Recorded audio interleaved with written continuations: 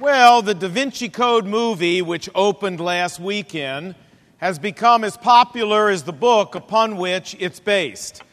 The film took in a whopping $77 million on its very first weekend, and that was in the United States alone. Worldwide, the film grossed $224 million in its very first weekend, making it the second largest movie to debut in history, second only behind the last Star Wars movie, Return of the Sith. Now, Jeff Blake, vice chairman of Sony Pictures that made the movie, said, and I quote, he said, "To beat all the Harry Potter films, to beat all of the Lord of the Rings films, is just beyond our wildest dreams." He went on to say, whatever the controversy that surrounded the movie, the public has taken the movie over now, and they're embracing it. End of quote. Well, from Mr. Blake's point of view, the movie's popularity is a good thing because Sony Pictures is making a lot of money.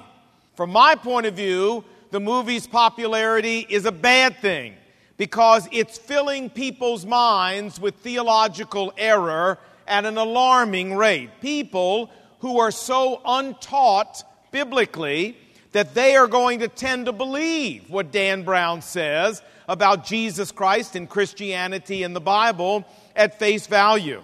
Last week, a reporter on PBS's Religion and Ethics said, and I quote, she said, "Most people will see the Da Vinci Code as an entertaining movie, but they will also leave the theater with questions about where the truth really lies." End of quote. Now, friends, this is the reason why we're doing a three-part series here entitled Cracking the Da Vinci Code. And really, my purpose in doing this series is twofold. Number one, I want to make sure that you who are sitting here today, that you understand and know the real truth about the issues that Dan Brown raises. And number two, I want to create a resource tool, CDs, tapes, that you can give to your friends, your neighbors, your coworkers, and your relatives to help them fight off the lies that are told by Dan Brown in his book. And if you missed last week when we talked about the integrity of the Bible, last week we dealt with Dan Brown's theories about how the Bible was twisted and rewritten in the 4th century by men with sinister political motives, and we saw that none of his theories hold any water in this regard. If you missed that, I want you to go out in the lobby and pick up a copy of last week's message right after we're done. And also, while you're out there, we have lots of other resources for you. Two of the best are books, first by Dr. Darrell Bock of Dallas Seminary, and second, a little red book by Josh McDowell. But there are lots of stuff out there. Pick it up and use it. Today, we want to go on in part 2 to talk about the true nature of Jesus Christ. Now, let's begin by asking the question, well, what is the issue really anyway? Well, the issue is that the Bible claims that Jesus Christ is Jehovah God Himself wrapped in human flesh. But in his book, Dan Brown takes issue with this. He claims, number one, that Jesus Christ Himself never claimed to be God. He claims, number two, that at the beginning of the Christian faith, Jesus' followers never regarded Him as God. He claims, number three, that the Roman Emperor Constantine convened a council at Nicaea in 325 AD, at which time the leaders of the early church reinvented Jesus, making Him into a divine figure instead of just a mortal man, and they did this to solidify their own power base. And finally, Dan Brown claims, number four, that Jesus was so human that He married Mary Magdalene and had a daughter with her. Those are the issues. So, really there are two questions we want to ask today. The first one deals with the issue of Jesus and Mary Magdalene. Were they really married, and did they have a daughter? Listen to what Dan Brown says in the Da Vinci Code, and I quote. He said, "The marriage of Jesus and Mary Magdalene is part of the historical record. Jesus and Magdalene were a pair. The early church carried on a smear campaign against her, branding her as a prostitute. The church needed to defame Mary Magdalene in order to cover up her dangerous secret. He continues, the church needed to convince the world that the mortal prophet Jesus was a divine being.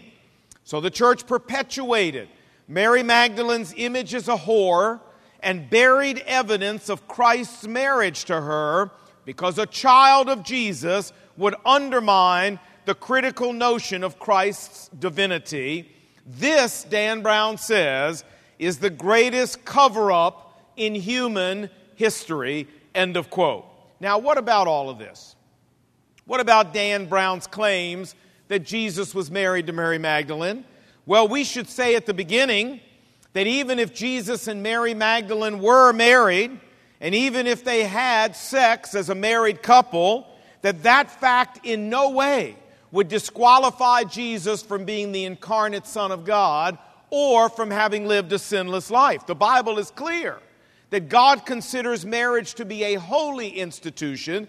God considers sexual relations within marriage to be a holy activity. This is why the Bible says, Hebrews 13:4, marriage is honorable in all ways, and the marriage bed is holy.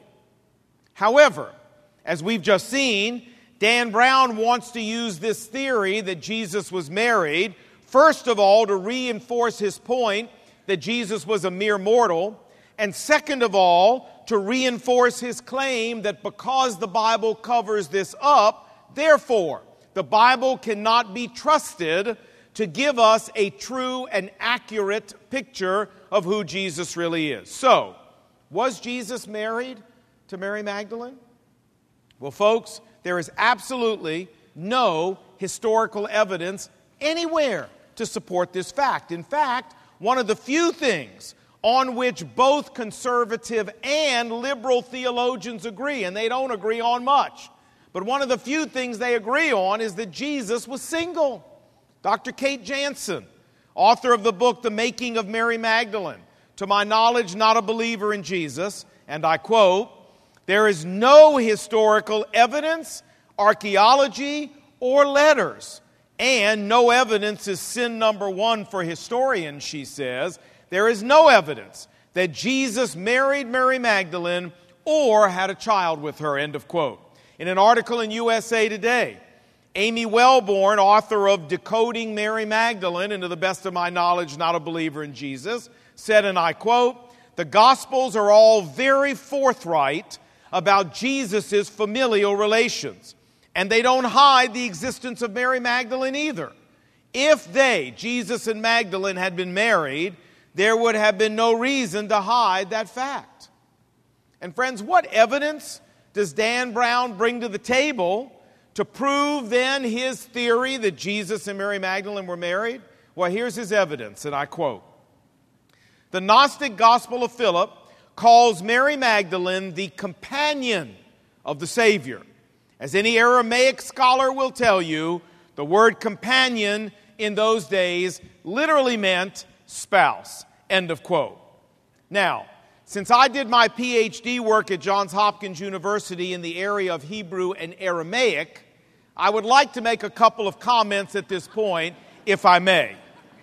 In fact, I'd like to say four things. Number one, I'd like to say that the Gnostic Gospel of Philip that Dan Brown refers to here was not written in Aramaic. It was written in Coptic, a dialect of ancient Egyptian. Number two, since that's true, we don't even know what Aramaic word for companion Dan Brown's talking about because the Gospel of Philip doesn't use any Aramaic words. Third, I'd like to say that even if the Aramaic word for companion were used, that word literally means friend, and to the best of my knowledge is never used anywhere to refer to a man's wife. And finally, the word that is used in the Gospel of Philip and translated companion is actually a Greek word that the Coptic language borrowed from the Greek language. And what's interesting is that the Greek language has a very specific word for wife, the word gune, and it is not the word that is used here in the Gospel of Philip to refer to Mary Magdalene. You say, Solon, what you're saying, if I understand you correctly, is that Dan Brown presents no evidence to support his claim that Jesus and Mary Magdalene were married. Is that right? Folks, that is absolutely right. Dr. Bart Ehrman, chairman of Religious Studies Department, University of North Carolina, Chapel Hill, not a believer in Jesus. And I quote, "Not a single one of our ancient sources indicates that Jesus was married, let alone to Mary Magdalene." And finally, Dr. Darrell Bach, Dallas Theological Seminary, and I quote, "What is the likelihood Jesus was married? The answer is short, none." End of quote. And that leads us, friend, to our second question for today, and that is, what about this idea that Dan Brown puts forth, that the bishops who all came together at the Council of Nicaea, that they reinvented Jesus in 325 AD and made him a divine being, when before that his followers did not consider him to be that? Listen to what Dan Brown says, and I quote. He says, "Until the Council of Nicaea, Jesus was viewed by his followers as a mortal prophet, a great and powerful man, but a man nonetheless, a mortal. Jesus' establishment as the Son of God was officially proposed and voted on by the Council of Nicaea. Jesus' divinity was the result of a vote, and a relatively close vote at that. And why would these bishops have wanted to redefine Jesus like this? Well, Dan Brown says, and I quote, "Establishing Jesus' divinity was critical to the further unification of the Roman Empire and to the new Vatican power base. It was all about power," he says. They, that is the bishops, literally stole Jesus from his original followers, hijacking his human message, shrouding it in an impenetrable cloak of divinity, and using it to expand their own power. Brown concludes, "What I mean is that almost everything our fathers taught us about Christ is false." End of quote. Now, did this really happen? Did the Council of Nicaea redefine Jesus in 325 AD as being God in the flesh? Or is this what the church believed about Jesus from the very beginning? Well, let me give you the evidence. Friends, the truth is that the Council of Nicaea did not redefine Jesus in any way. In fact, the deity of Christ was not a fluid issue during the first 3 centuries of the early church leading up to the Council of Nicaea in 325 AD. To the contrary, the doctrine of the deity of Christ was set in concrete from the very beginning of Christianity. And as far as the evidence, let me put this into the record. First of all, from the 1st century AD, we have the writings of the New Testament. Titus chapter 2, verse 13 calls Jesus our great God and Savior. The Apostle Paul says, Colossians 2:9, "For in Christ all the fullness of deity dwells in bodily form." And you might say, wait a minute, whoa, stop. Whoa. Lon, you can't do that. Because Dan Brown says that the New Testament's been twisted, that the New Testament's been changed. So you can't present the New Testament as evidence because he says that's all part of the plot. Okay, fair enough. Let's go then and look at the early church fathers living between 100 AD and the Council of Nicaea in 325, and let's see what they said. All right? 105 AD, Ignatius said, "God himself was manifested in human form." 150 AD, Clement of Rome wrote, "It is fitting that you should think of Jesus as God." 180 AD, Irenaeus said, "Jesus is God, as his name, Emmanuel, God with us, indicates." In 225 AD, Origen said, "No one should be offended that the Savior is God." In 250 AD, Cyprian said, he referred to Jesus Christ as our Lord and our God. In 304 AD, Lactantius said, "We believe him to be God." And that's just a smattering of the evidence. Friends, the point is that there was no disagreement or confusion among the leaders of the early church when it came to the deity of Jesus Christ. Maybe you know the name Polycarp. Polycarp was born in 69 A.D. He was a personal friend of the Apostle John.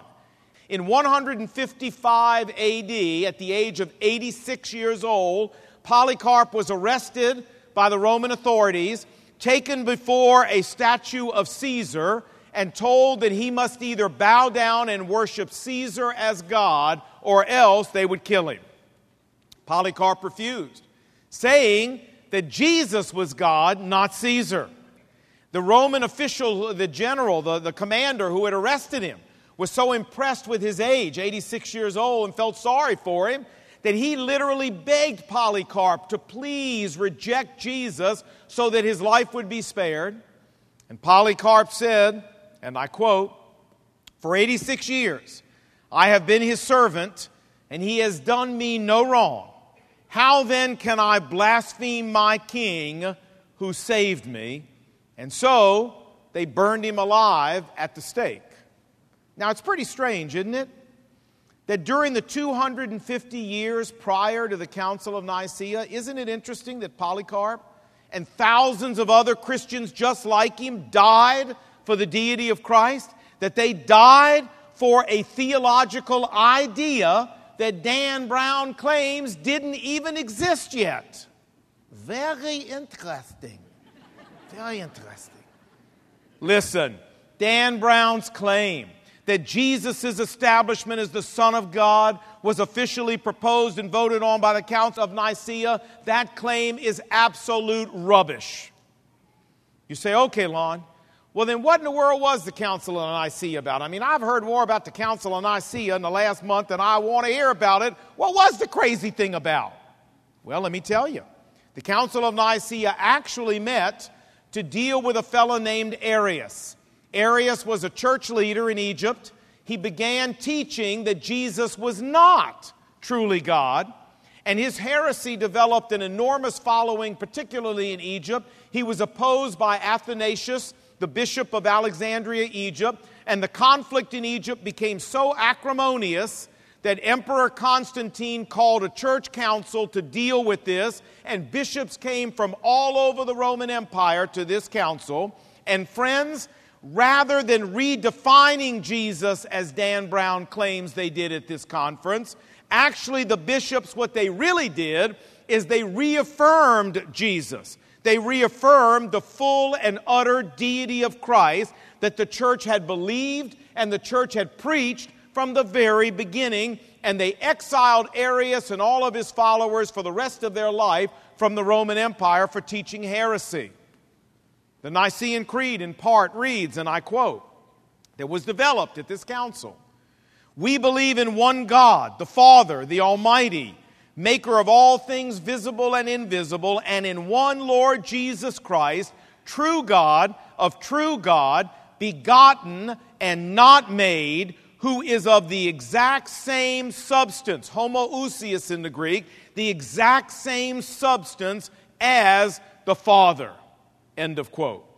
And by the way, the vote that Dan Brown says was relatively close was actually 300 to 2. I wouldn't call that close, would you? Now, friends, where did the early church get this idea that Jesus was Jehovah God in the flesh? Did they just make it up? No. The early church got this idea directly from Jesus himself. Listen to what Jesus said. John chapter 5, verse 17. Jesus said to them, "My Father works on the Sabbath, and I do too. I'm working also."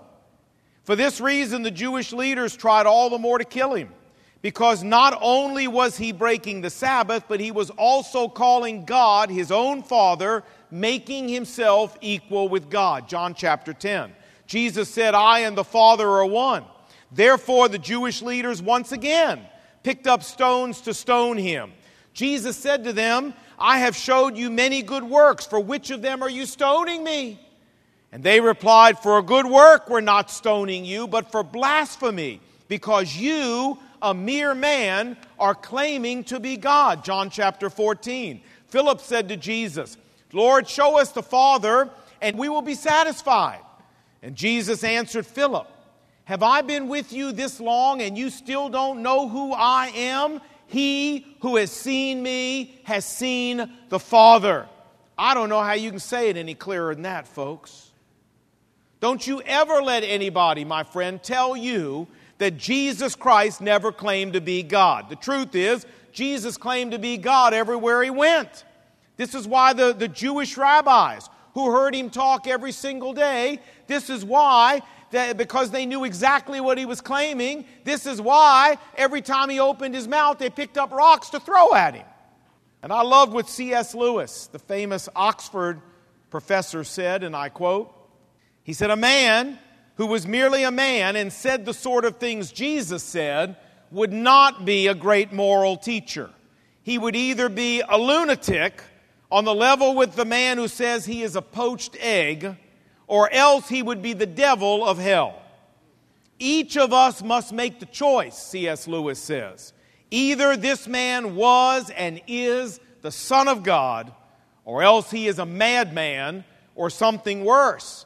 But let us not come up with any patronizing nonsense about his being a great human teacher. He has not left that option open to us. He did not intend to." End of quote. And so let's summarize. Friends, the Council of Nicaea did not redefine who Jesus is. Dan Brown claims that up until the Council of Nicaea, Jesus was viewed by his followers as nothing more than a mortal man. Dan Brown also claims that at the Council of Nicaea, that they voted the deity of Jesus into existence by a relatively close vote. And as we have seen today, both of these claims are utterly untrue. The church's position on the deity of Jesus Christ has never changed, my friends, from the day in which Jesus spoke the words of John chapter 5, from the day when Jesus spoke the words of John 10, from the day in which Jesus spoke the words of John 14. The church's position always has been what the Apostle Paul said in Colossians 2:9, that in Jesus Christ all the fullness of deity dwells in bodily form. And if this is what your father taught you, then friends, what your father taught you about Christ is right. It's right. Now to conclude, let me say that, to claim to be Jehovah God in the flesh is one thing. To prove it is a completely different thing. That's why the Bible says, Romans chapter 1, verse 3, that Jesus was authenticated with power to be the Son of God. How? By his resurrection from the dead. In other words, one of the key reasons Jesus rose from the dead, my friends, was to prove to you and me and every other human being alive that he is exactly who he claimed to be in the Bible. Hey, Buddha is still in the tomb and dead. Muhammad is still in the tomb and dead. Confucius, still in the tomb and dead. So's Joseph Smith, the founder of the Mormons. L. Ron Hubbard, the founder of Scientology. Mary Baker Eddy, the founder of Christian Science. Charles Taze Russell, the founder of the Jehovah's Witnesses. So is George Bernard Shaw, Karl Marx, Rabbi Schneerson, and every other rabbi to ever live. They're all still dead and in the tomb. And you know what we say here. Follow a dead Savior and you'll end up just like him. I said that. The only creative thing I ever said. Now, the great news of the Bible is we don't have a dead Savior. The great news of the Bible is we have a living Savior. We have a risen Savior. And the converse is just as true. Follow a living Savior and you'll end up just like him. This is why Jesus said, John 14:19, because I live forever, you who believe in me, you're going to live forever too. And friends, if you're here today and you're already a follower of Jesus Christ, I got some great news for you. The great news is that Dan Brown is wrong, that Jesus Christ is exactly who the Bible says he is, and that your eternal destiny is utterly secure in the hands of Jesus Christ. And if you're here today and you're not a follower of Jesus Christ, well, I got some great news for you too. The great news is Dan Brown is wrong. Jesus Christ is exactly who the Bible says he is, and he's got a fabulous offer for you. And here's his offer. John 11:25. I am the resurrection and the life, Jesus said. Here comes the offer. He who believes in me will live in eternity, even though he dies here on earth. Now, I don't know how you get a better offer than that.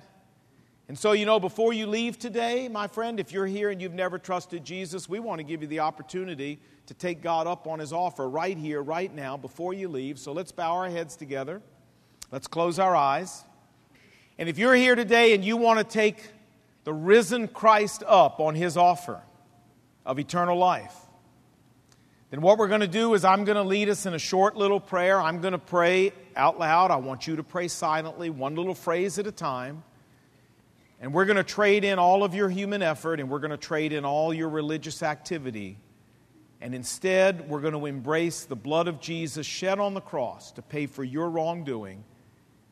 And you're going to become a follower of Christ and activate his promise that because he lives forever, now that you believe in him, you will too. So here we go. I'm going to pray out loud. You pray silently, heads bowed, eyes closed. Here we go. Lord Jesus, I come to you today because I want eternal life. I want to know for certain that when I leave this earth, I am going to live forever in heaven with you. And so right now, I turn from my own human effort and my own religious activity as my strategy for getting eternal life.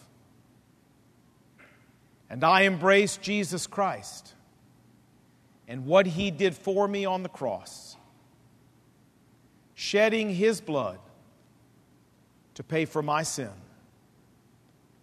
I embrace that as my only payment for sin and my only ticket to heaven. I open my life to you today. I surrender my heart to you today. And I invite you into my life to be my personal Lord and Savior. In Jesus' name I pray. And Father, I want to pray for the folks who prayed that prayer, that you would confirm in their heart and spirit right now as they sit here that a great transaction has taken place in the heavens, that they have been transferred, as John 5:24 says, from death into eternal life. And Father, I want to pray for all of us here that you would remind us that the Bible is telling us the truth, that Jesus is who he said he is, that Dan Brown's book is a bunch of lies, and that there is absolutely no reason for our eternal confidence to be shaken or in any way moved. You can handle our eternal destiny. It is utterly safe in your hands because you are the risen Savior, the living Savior, and because you live, every one of us who've trusted you, we will live also. Lord, encourage our hearts with that truth, and we pray these things in Jesus' name. Amen.